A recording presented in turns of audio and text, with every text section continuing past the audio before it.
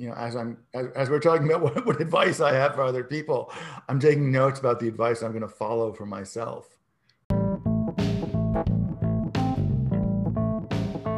Hello, good people, and welcome to the Probcast.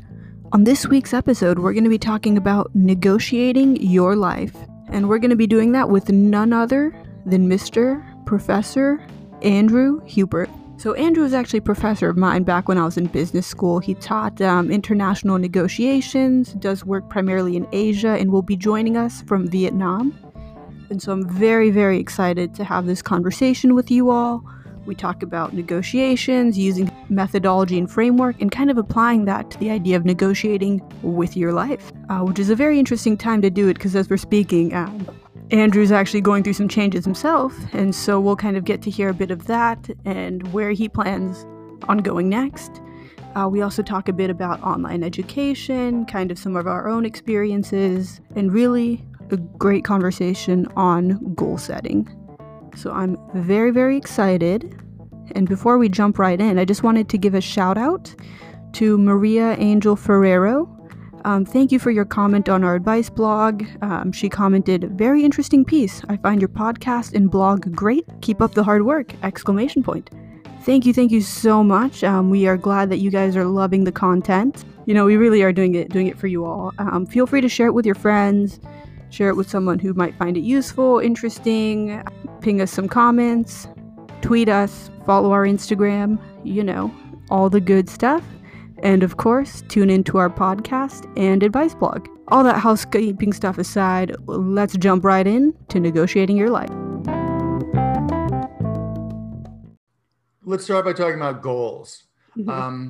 That was a big part of the course, and that's a big part of what I tell my clients and tell myself. Good negotiating is about good goal setting. You have to know what you want. You have to know what a win looks like. Mm-hmm. And that's forward looking. It doesn't work if you judged it by what happened in 2018. And a lot of us are doing that. A lot of us in general, especially people of my advanced age, tend to do that. We tend to look back at what our best moments and try to recreate that. And that's not a good way of doing things. So the first thing you've got to do if you want to negotiate with life is set your goals and think about your goals. Think about what you want, where you want to be in a year, but more importantly, in 5 years. Give yourself a little bit of time and set the goals yourself and set them as though you are a blank page. Don't carry too much baggage into your goal setting. I know it's an easy thing to say, but it's extremely difficult in real life. And it's been difficult for me. That's one of the reasons I'm going through my little changes, my huge changes. Because if you are working off an old set of goals, or you're not re-examining your goals carefully, you have no win. You're looking, you're trying to navigate the dark and stormy seas based on where the North Star was 6 months ago. And that just doesn't help you. So set new goals below what they've already got. If you've got a stable situation, if you've got a support network, if you're in a place where you are comfortable, don't give that up for an uncertain future. Unless you understand what the risks are and you're willing to take them. Don't find yourself accidentally in a worse position than when you were before you started thinking about it, before you started the negotiating process.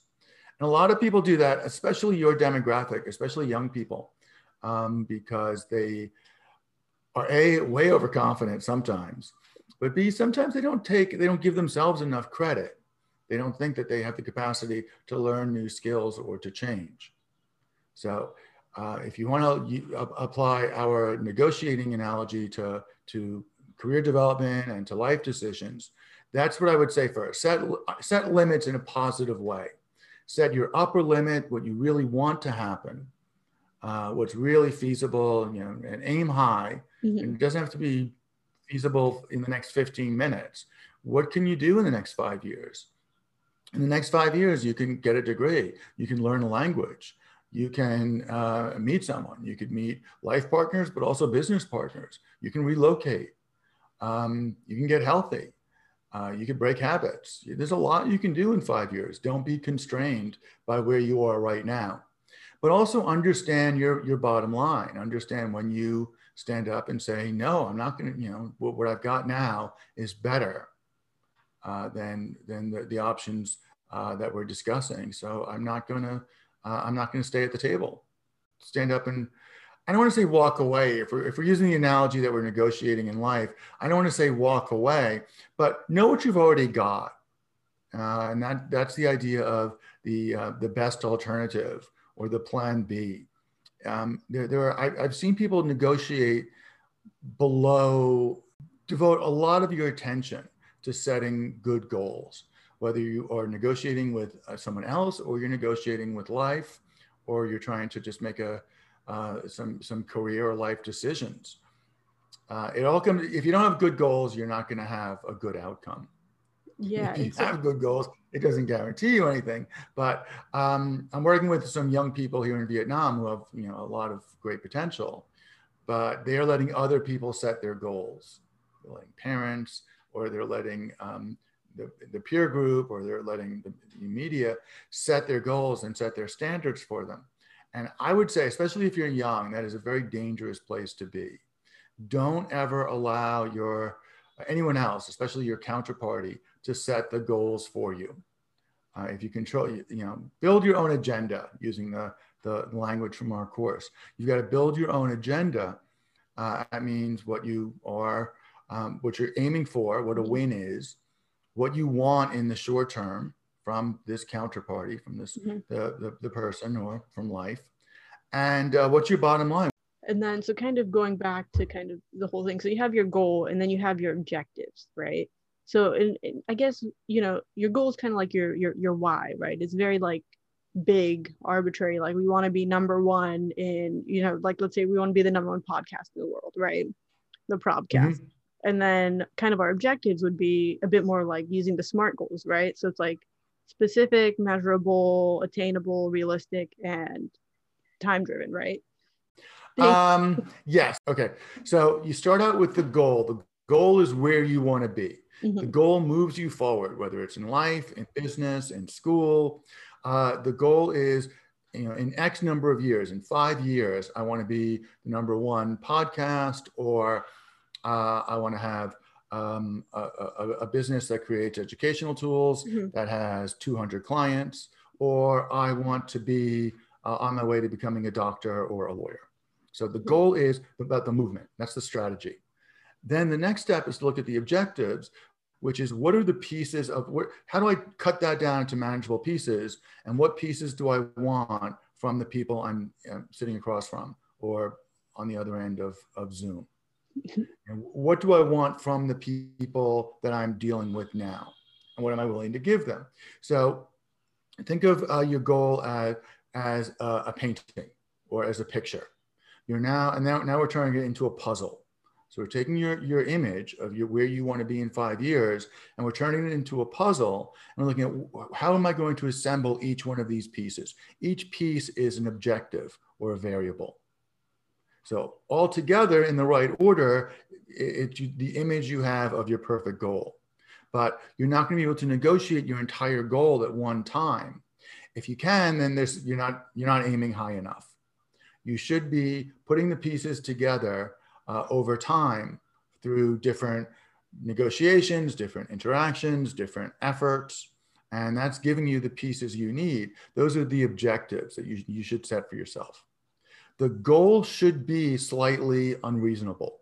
The objectives are not. The objectives are the skills and the relationships and the transactions that you can achieve in the short term. And that's where negotiation really takes place.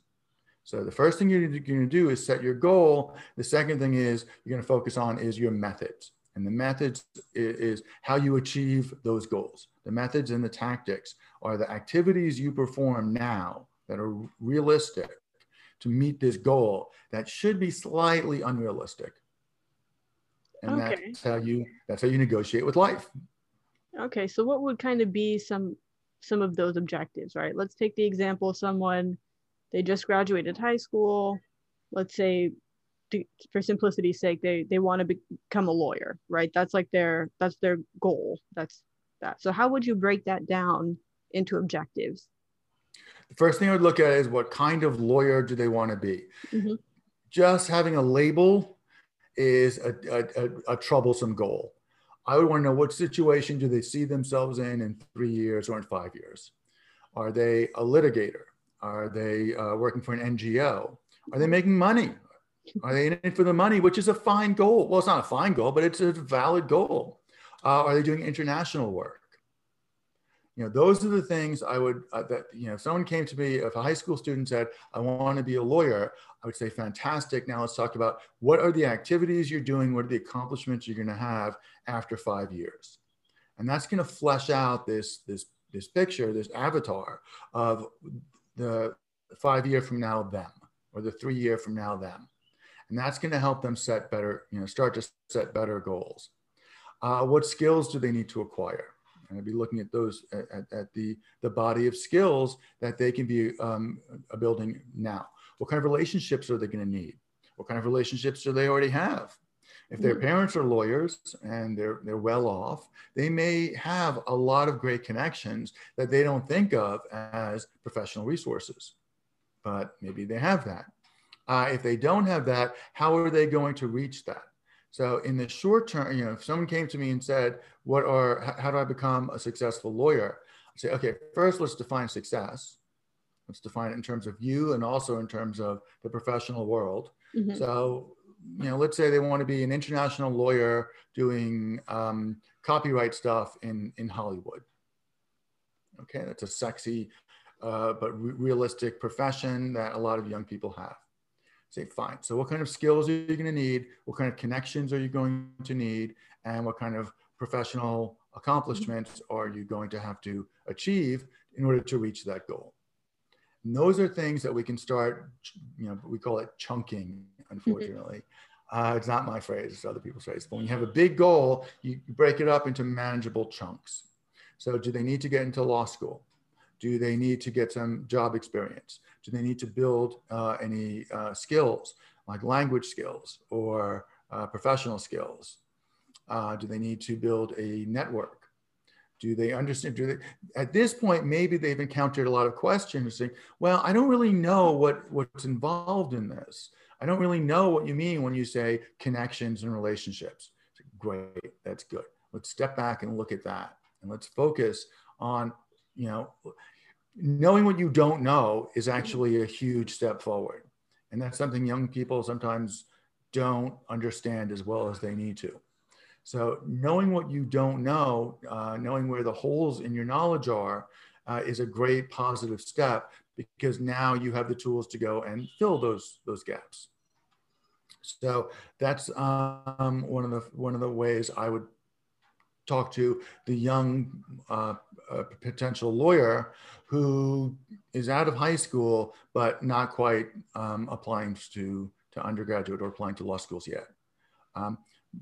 Build up your knowledge, get a better picture of where you are, where you want to be, what the successful you looks like in 5 years or in 10 years. So a key that I use a tool that I use with real life clients is, when I used to see them face to face, is, okay, we're going into this new business. You want to start a business in a new country where you've never really worked before. Mm-hmm. Let's do this. It is 3 years from now. It is November 16th, 2023. And we're back here, and I have a bottle of champagne in my hand, and we're celebrating. We're celebrating what a great success you've been in this project. Mm-hmm. What happened? How did we get here? Where are we? And how did we get here? So have one of the things I would counsel you to have your young listeners do is envision yourself as a success. You've won, you've made it. It's 5 years from now, or it's 7 years from now. Where are you? And I'm not looking for like the MTV Crib. Do they still do MTV Cribs? I mean, I honestly have no idea. Do you know what it is? No, I know what it is. No. I know what it is. Yeah. Okay, but it doesn't have to be like an idealized rap video, but realistically, where do you see yourself in 5 years? What do you like doing? Are you solving problems? Are you jetting around the world? Are you the freelancer with a lot of freedom, or are you the big boss who's got people around you? Any one of those is fine as long as it makes sense for your career and for your lifestyle. Mm-hmm. And that's what you've got to, get that picture in your head first, and then work backwards, professionally, personally, spiritually, skill-wise. How did you get, or how do you draw a map from where you are now to that place? And those are your objectives. Being the big boss in 5 years is the strategic goal. Mm-hmm. And each step that it takes to get to that point should be your objectives or your tactics. Okay. No, that definitely makes sense. And then so I guess kind of the follow-up to that is, all right, well what if, I guess for lack of a better term, things hit the fan, right? What do they do? What's Okay, that's where BATNA, or best alternative, or bottom line, comes in. So what I ask my expensive clients to do is set that goal, number one, but number two, look at where you are and what you can do now. Mm-hmm. What are your skills? What are your connections? And young people are great at being totally oblivious to their own connections and their own skills right now. So look at that. Who do you know? Who are you involved with? Who do your parents know? What can you do? And what do you have the capacity to learn that that forms the basis of your bottom line? So that you don't have to make bad decisions. If you've got money in the bank, or if your parents have money set aside for university, this is a good time to do a value check and make sure that you can get the most out of it. There was a time when going to university was not a one-time life decision that could make or break you. It didn't always used to cost $250,000 to get a 4-year degree. Now it does. You didn't have to put your life at risk to get on an airplane and go to a super spreading location. Now maybe you do. So step back and assess your resources in terms of your own skills, your own finances, your own connections. And so before you put yourself deep in debt for a degree that may or may not be really what you want, look at what you can do right now. And that should set your bottom line. If you can, if you have the ability to live at home and get a nice job and take online courses and do some networking and work on some projects now, before you take this plunge in this weird situation we live in now in 2020, that might be a good way to establish your bottom line. Your best alternative to no agreement. If you're 100% sure on what school you want to go to and what you need to do to get there, yeah, go for it. Go for it. The world doesn't change that much. It's still a good idea. I'm still way in favor of getting degrees. But the idea that you have to have a degree by the time you're 21 and be in law school and graduate law school by the time you're 23 and get your first corporate job by the time you're 24, that's starting to look a little bit outdated. So one of the ideas of having a best alternative, having a BATNA, is flexibility is on your side now. Once you're $150,000 in debt, you are much less flexible. You have way fewer options. And the same goes, putting taking $150,000 from your parents' bank account. Again, that once, before you do that, you have a lot of options. Once that's done, it's done. So people who are looking at your resume in the near future will have a lot more respect for an 18 or 19-year-old who, tried a couple of things. Maybe they didn't all work out, but they tried some things and they took measured steps. Or tried something nutty that didn't put them $100,000 in debt. People have a lot of sympathy and a lot of respect for that 3 years from now. But if you're sitting across the table from someone and you are $100,000 or $150,000 in the hole, and you can't explain why you have the degree you have, that you thought being an English major would be a great idea, but now it doesn't apply to what you want to do in life. That's it. Not only do you have fewer options, but you have a worse story to tell than had you made better choices. So sometimes the best choice to make is to not make a choice. And if I were 18 years old, if I could tell my former 18-year-old self about options and about choices, taking some time might have been a better option. Trying some different things might have been a better option. And when I went to school, it was a much lower stakes proposition. I graduated $20,000 in debt, and I thought that was all the money in the world. And I'm hearing about students now graduating deep in the hole. Oh, and yeah. that is going to... It's wild. It's, yeah. Yeah. And that's going to limit your options going forward. So think about your fallback options. Think about your best alternative to no agreement, or your plan B, or your best alternative, and not making a big decision might be part of your best alternative. Yeah, and I think kind of one thing that I feel like people forget with their best alternatives is that they can always work to improve them, right? You know what I mean? Like, let's say, yes, you know a whole bunch of people, right? And you're like, oh, I don't know if I can get a job. Well, just ask. You know what I mean? Like, ask people around. There's somebody who knows something that's going on that it might not be a good fit, but hey, at least you know, but it might be. And I feel like it might lead to something. Also, look at the skills you want to build. There are all sorts of weird online tests that have you assess your skills. So look at your skills, and this may be a great time to add a skill. If you're not a numbers person, you should at least be literate about coding and about machine learning and all the new technologies. You don't have to do it, but you have to know about it. If you speak entry-level Spanish, this is a great time to boost those skills. You can do that online, for free or very cheaply. Give back. If you've never, if you're looking at your psychic resume and you haven't really done anything to help other people, this is a good time to see if there are opportunities to do something for someone else potentially.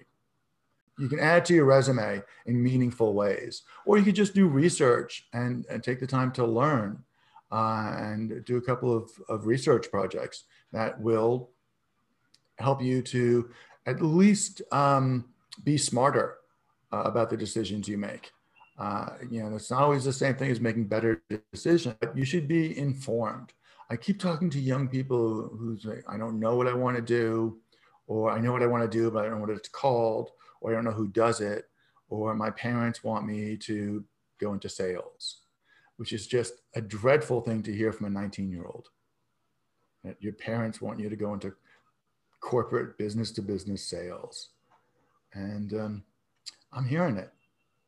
And it would be better if you were more informed, or if that person were more informed about their options.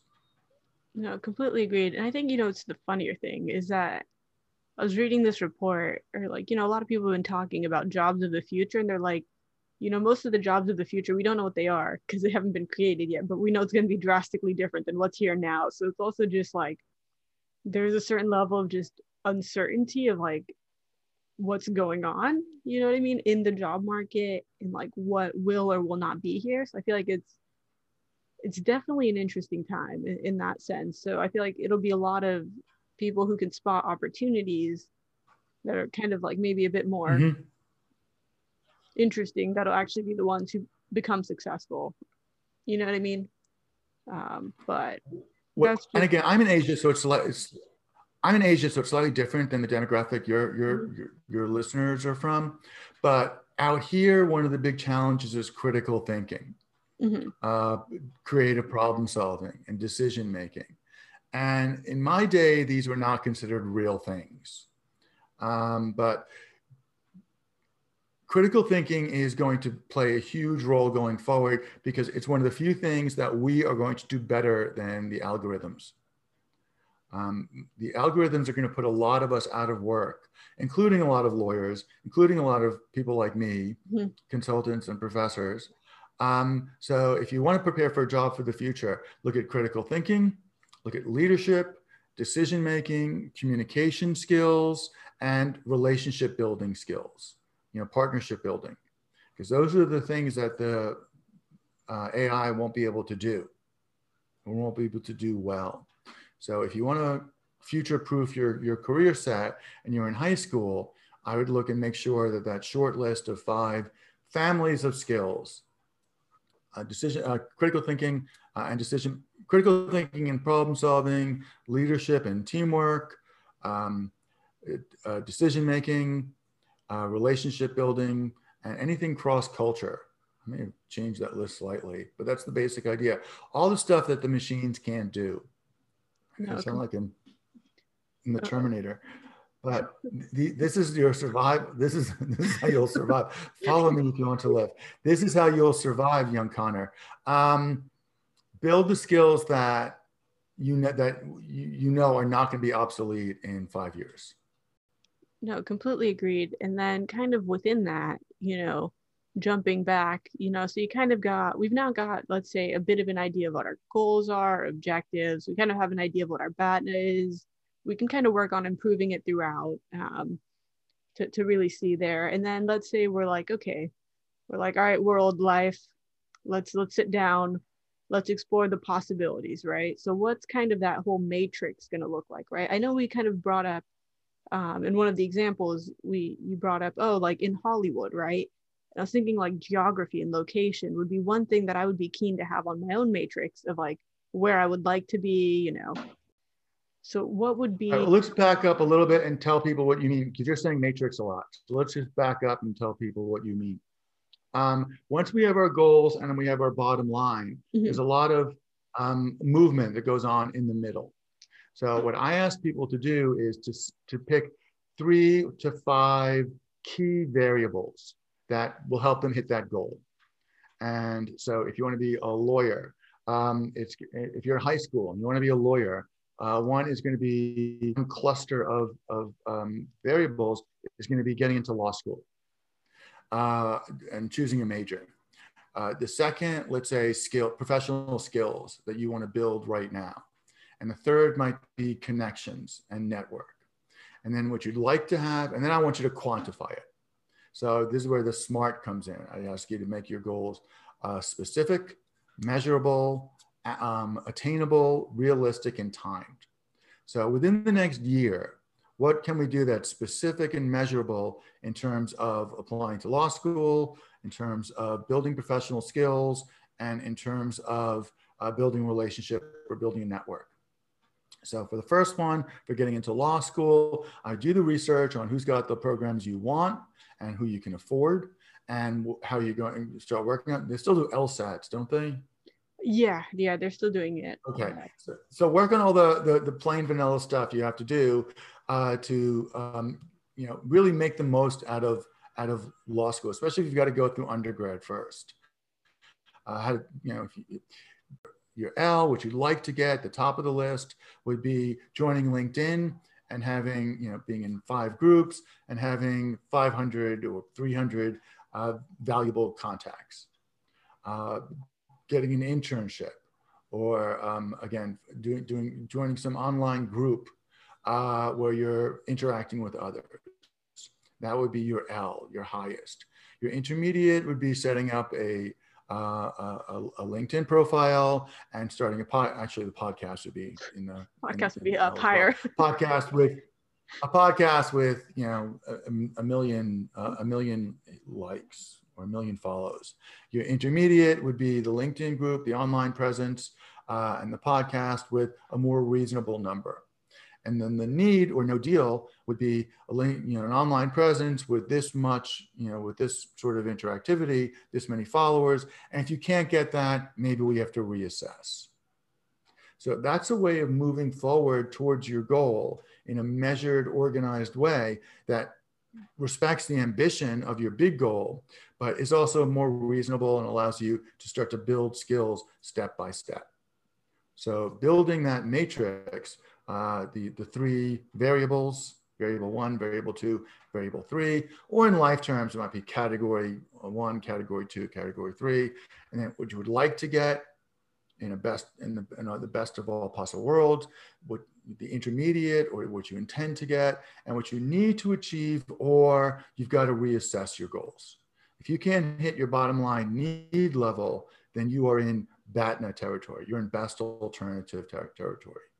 And best alternative is really, you don't want best alternative. Best alternative is another way of saying least worst option. So yeah, maybe you are living at home, working at the mall, and building skills or saving money, or looking at another plan. But this method gives you the ability to set high goals and then move towards it in a measured way. Okay. And like, let's say, let's kind of go worst case right now, where you go there, you're not really hitting your bottom line, and you could, and you're like, okay, I have to take my bat and I have to walk away from this table. You know what I mean? Like, maybe not now. So what would you advise somebody who's kind of in that situation, where they're there, maybe they're like thinking about taking their bat now, but they're just like, they're like, no, I'm going to go below it. Like, what's your advice in that scenario? If you're not hitting your N, if you've got your strategic, your tactical matrix, and you're not hitting your bottom line, you've tried and it's not happening, you have got to reassess. It's time to set new goals. It's time to re-examine your goal set, which is not necessarily, there's no shame involved. There's no fault involved. This is a value judgment-free process. And I'll be honest, I'm doing it now for other reasons, but I'm in the process of re-goaling. And I'm looking at it as a very positive thing.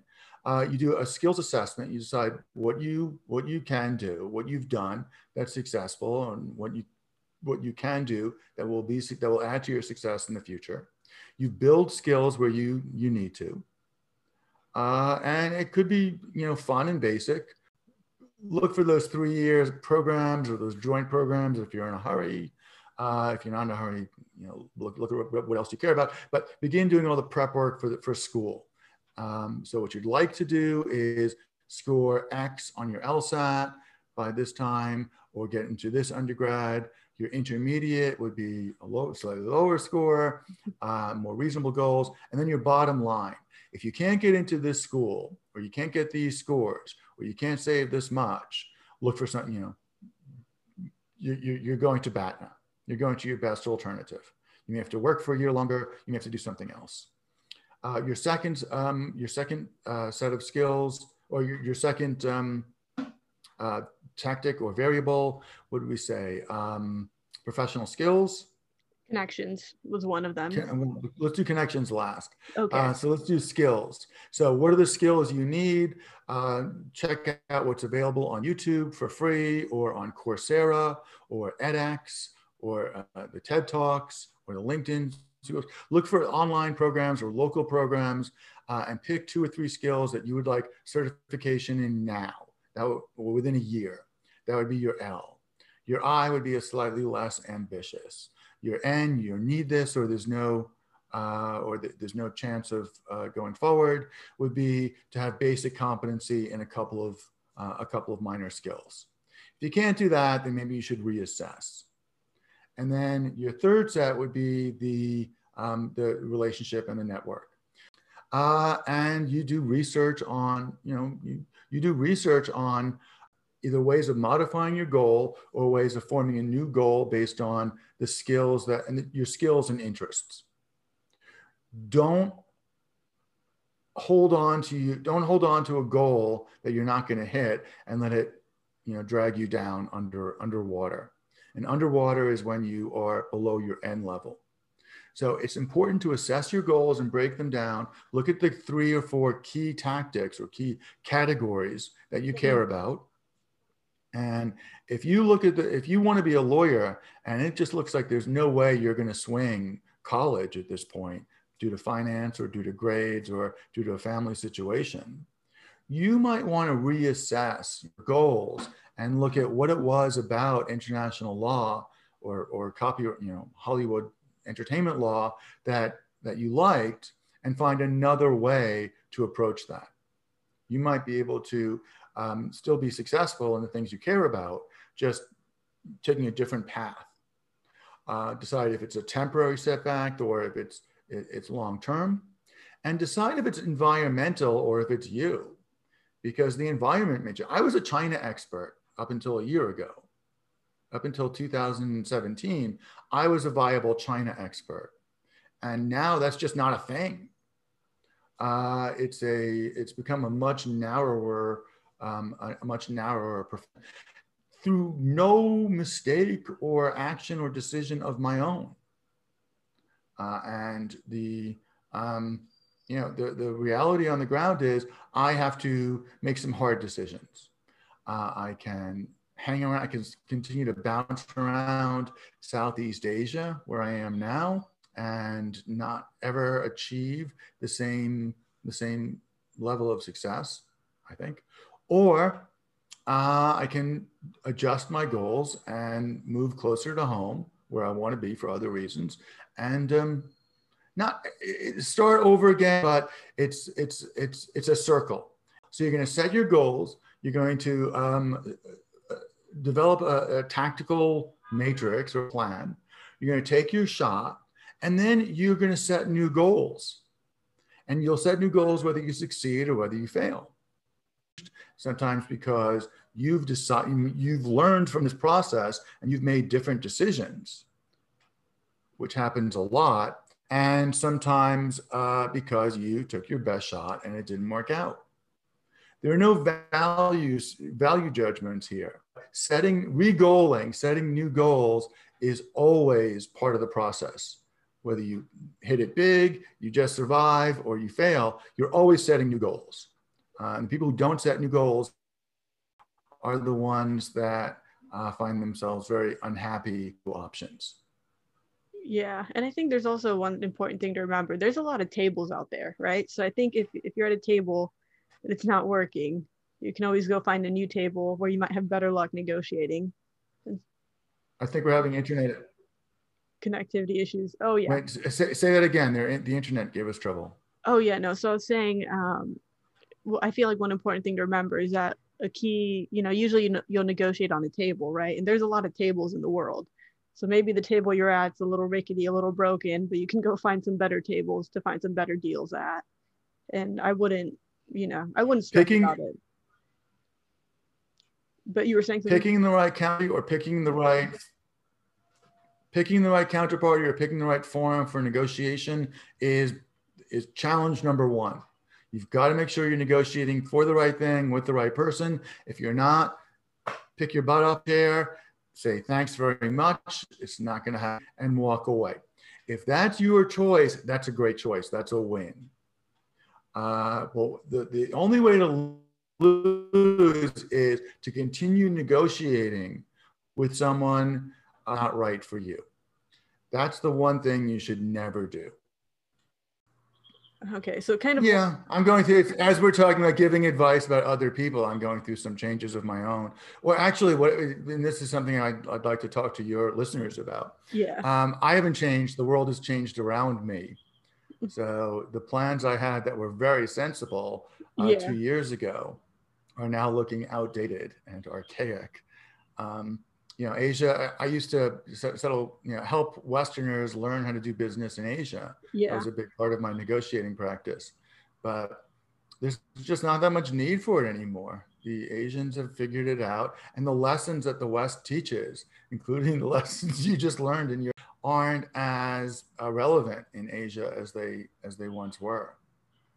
So that means I'm not as relevant. So like a lot of your listeners, I have two choices. I can reinvent the world around me, or I can make adjustments to myself to fit in with the new realities. The new realities that you see shaping in the world around you. Well, I was a China expert. Mm-hmm. Number one, I was a very expensive China expert, and we've gone another way with China. I've been based in Vietnam for a while, and Vietnam is still on lockdown. So without an expat, without a robust, diverse expat presence, I am an interesting sideshow. But Mm-hmm. my methods don't really carry much weight here anymore.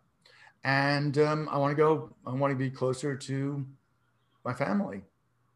So the world, what was a very mobile world 2 years ago is much less mobile. Mm-hmm. A world that needed my certain skills 2 years ago doesn't really need them as much anymore. Mm-hmm. And my needs have changed a little bit. And kind of going back to the whole idea of like goal setting, right? I feel like part of it's also just like another way to look at it would be like finding your purpose or like finding your why, right? So it's like, and I feel like that's kind of like that's honestly very hard for a lot of people. I mean, even It's myself, very hard. it's so hard. What's your why? Yeah. Like what's like your goal? I'm like curious to see because you've had a bit more time than I have to figure it out. So putting you A on the lot of a lot of my goals right now mm-hmm. are, as I mentioned, I'm shifting away from my old career. Mm-hmm. I'm trying to transition back to um, North America. I'll probably end up in Mexico. I'm looking forward to ending up in Mexico because I have no health care, no health insurance, so and I like emerging markets. So Mexico has a lot for me, but for me, I'm trying to address some of those issues that we just talked about with online education and make it more social and make it more inclusive. That's always been one of my problems with what I do for a living. Mm-hmm. It's me standing in front of the room, and this is you. You were always one of my more engaged and engaging students, but this is still one of the longest conversations we've had, just because of the format of Mm-hmm. modern universities. You don't really get these, the two-way conversation. So I'm trying to build online programs that give the more access to the two-way and to the small group conversation. I think that's where the learning takes place. That's why I keep bringing it up. This is all I'm thinking about. Well, COVID really brought that out. A lot of the ideas I had were how to support, face-to-face group Mm-hmm. work, which universities are good at. But when COVID hit and we had the lockdowns and we couldn't bring students together into a room, I think the quality of education really plummeted. And I don't think I'm alone in thinking that. So what I've been looking for is ways of doing it without recreating a virtual brick and mortar lecture hall. That's one of my big complaints about the world right now. We're using online systems to recreate face-to-face analogs, and there's no reason for that. It's not effective, and it's not a particularly good idea. Okay. We should be borrowing from things that work. Social media works online, games work online, asymmetrical communication works online, and that's where we should be focusing. That's where I'm focusing. No, I love it. So maybe we try and experiment with your listenership at some point. Maybe we Oh could yeah, no, try out one of my simulations. no, it sounds good. Yeah, and I think that's kind of like one thing, like when I'm thinking about it right now, it's like with a lot of students and like COVID and like kind of going to university, right? Is it even the right decision, right? Like, you know what I mean? Is like kind of taking that gap year or that break, you know what I mean, worthwhile. And for me, it's like, yeah, of course it is. Like, here there's so much uncertainty around the world right now where that makes sense, to just take that extra time and just bite it, and like do, I don't know, whatever you wanted to randomly do or were like semi curious about. And so, Or you could learn skills on your own. There are great facilities now, great technology for learning stuff on your own, oh and for yeah. having, building your own experience. One thing I'll say, the university experience, one of the big elements that were, one of the things that online education has taught us is Mm-hmm. that it's the social aspect of university that was one of the most important.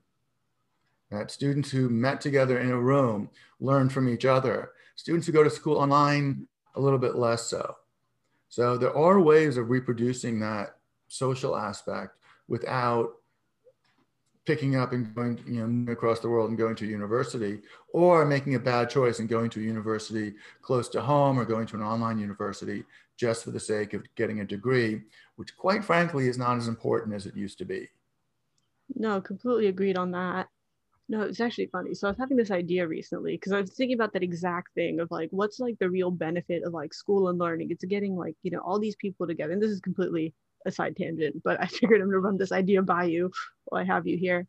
And it's that, you like that synergy, right? And I think that a lot of students this year aren't going to learn as much because they're not in that same room, right? When I think about like my experiences in the classroom and when I didn't understand something, I would just literally go to the person sitting next to me and be like, dude, I don't get this at all. And they'd be like, dude, I don't get it either. And then they'd ask the next person next to them and they'd be like, But I that's get where the it. learning comes from. That's where the real growth comes from. It's not just looking it up in a book.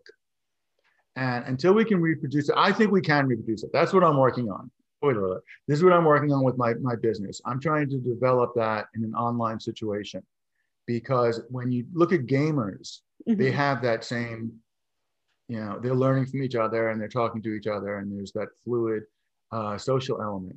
We don't get that from online. My last online experience, I had 70 people in the room. I was just taught, it was a podcast. This was not, when I worked with you, I was able to say, okay, I'm done talking. All you groups go off, go on your own, figure this out, and then report back. That was almost completely lacking in online. When they say we're working on that, the technology is not quite there, but gamers seem to manage it, because when I'm giving a lecture to my Vietnamese teenagers, they seem to find their online activities pretty engaging, a lot more engaging than what's going on in my classroom lectures.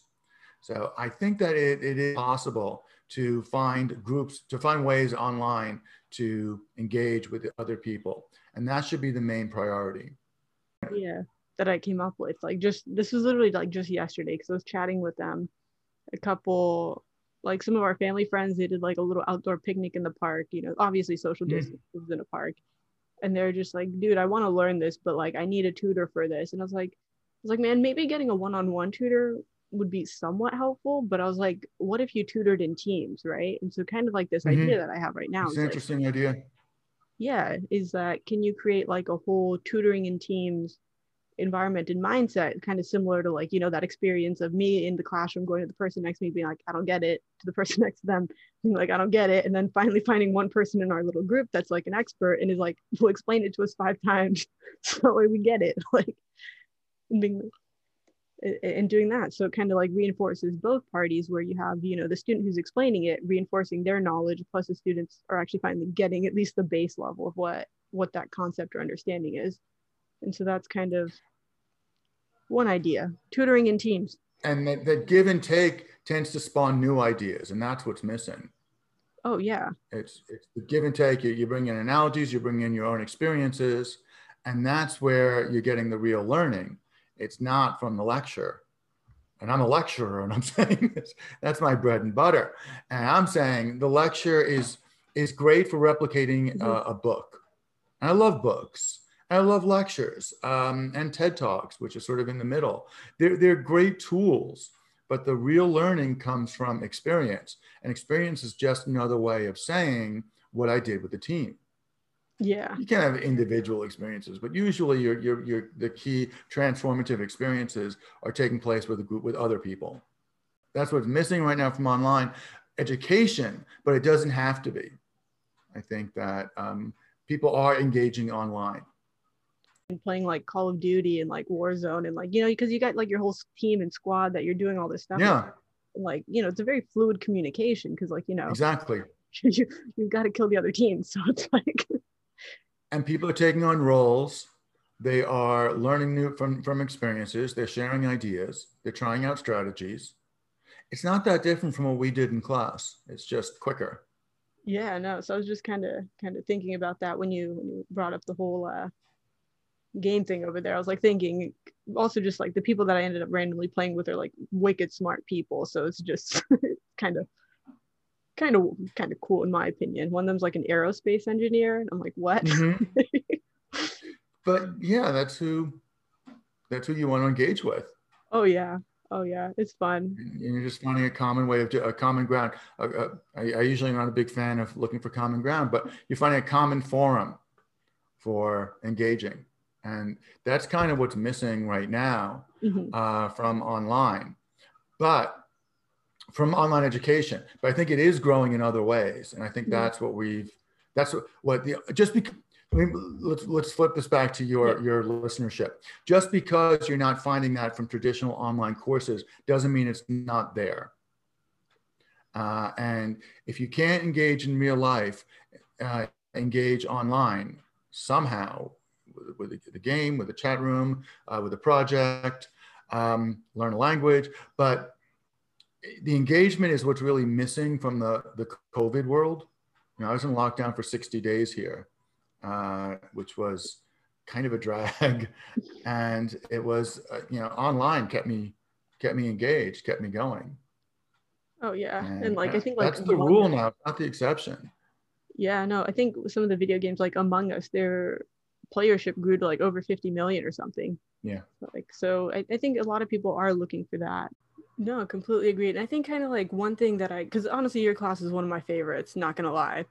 And I mean, I thought it was hilarious that in like the first day of a negotiations class, we didn't reach an agreement. I don't know if you remember that. Well, I do remember. Yeah, yours was my last live class. I do remember your class a lot.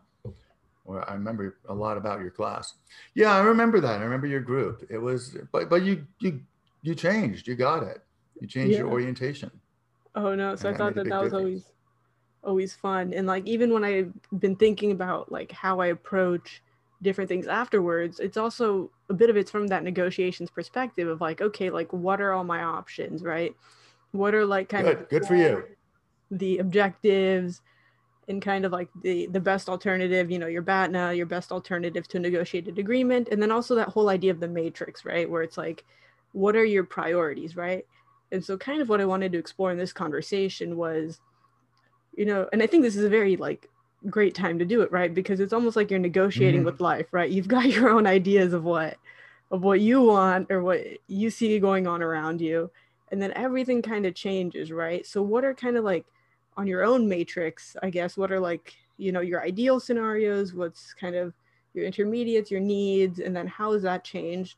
But also how do you do it with kind of negotiating with life, right? Where you don't have as much of a say in what happens, but you also do have a say, if that makes sense.